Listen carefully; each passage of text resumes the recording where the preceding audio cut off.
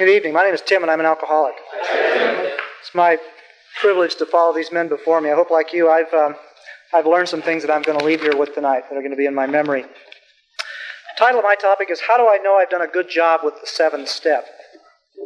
When I first looked at this topic on my sheet, it became pretty clear to me that I could probably sum this up in a real simple statement. Something like, it seems the reasonable answer to this question would be simply to state that a seventh step, well worked, will result in the lessening and eventual removal of my obstacles to a God-centered life, if built upon by honest commitment and application to the rest of AA's 12 steps. In other words, death to a self-centered existence and rebirth into a life infinitely more satisfying than my drive for security, prestige, and romance could ever provide me. Amen? As I read about the experiences of those that have come before us and have laid this foundation, I've become excited about the possibility for my own life. As I read how the failure and misery were transformed into priceless assets in what is described to me as God's economy, by the application of this step, I experience hope and purpose and assurance that even the most shameful things in my experience can somehow benefit others. It seems that the application of this principle is thought to be a slam dunk. It's like a no-brainer. But if that be the case, why do I fight so hard at times? I learned how to be who I was over a period of 25 years. When I put alcohol in my body week after week and year after year, that's how I learned to control my world. I could be anyone I wanted to be. I could avoid anything and anyone I didn't want to let in. I lived in a fantasy, and all my dreams of accomplishments, I was at the center. I retreated into this world out of the overwhelming fear that I learned how to survive, and I would have to be content to continue on in this cold and shallow existence. I believe that I would have continued on in that existence had it not been for the fact that it was killing me. There was no desire of my own that came about that made me want to have sobriety. It was the simple fact that I could not go on that way anymore.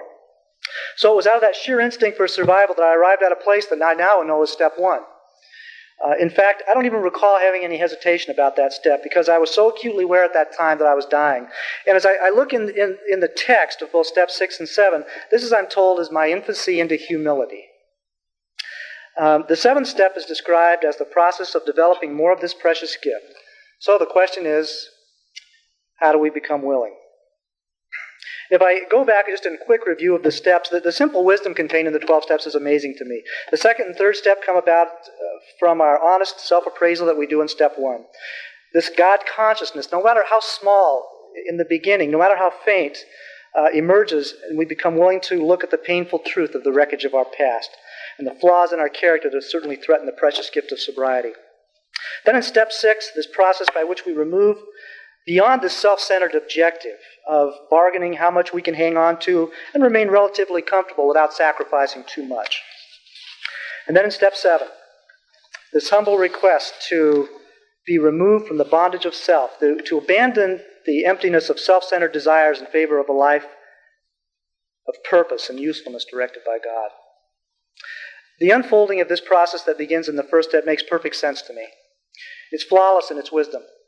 Therefore, the fight is not with my logical mind nor with this spirit that the 12 steps and the principles here have awakened in me. The fight is simply that fear of dying, that dying to self. And how can I be sure that if I sacrifice all I know and I've been comfortable with, how do I know that it's going to be better? See, at that point, those questions are about me playing God. The proof of the application of step 7 in my life is therefore my willingness to be led towards something bigger than me. And if I tell myself that absolute willingness will eliminate discomfort, that's simply not true. That's not what's quoted in the text. The crazy thing about this transformation is that I've experienced, the more I experience the result of humility, the less I fear pain, because I experience the result is good. Something good happens in my life. And I become less fearful of the thing that I was so afraid of all my life, and that's hurting. Nowhere is the shaping of this step more apparent than in my marriage and raising of 2 stepkids. Some of the men know that I was married for the first time at 41. My wife has 2 kids from a previous marriage. I've never had any experience with marriage or kids before. Talk about a lion's den. That's what it was like entering into it. And I had no idea. I couldn't conceptualize because I hadn't had experience before I went into it. And I've experienced both the resistance and the humbling of allowing God to show me blocks to my usefulness in what He has given me to do in this marriage and in this family. The seventh step is described as about a transformation of attitude. That's what it is in my life, how I'm allowing God to transform my attitude. One that seeks humility as a necessity for guidance and moving out of ourselves toward others and toward God. So I've crafted 4 simple questions that I got out of the text that hopefully will be able to help us answer this question about, are we applying this step? Number 1, of the glaring handicaps you found in your 4th and your 5th step, which of these are you asking God on a continual basis for help in being rid of? What opportunities are being presented to you currently for moving outside of yourself? How are you responding? As men, we often define ourselves around issues of security, prestige, and romance. How are you giving those things to God? Do they have less importance in your life now than they used to? And then lastly, if you were to list those qualities you would want others to know you by, how does your life measure up to those things today? Thank you.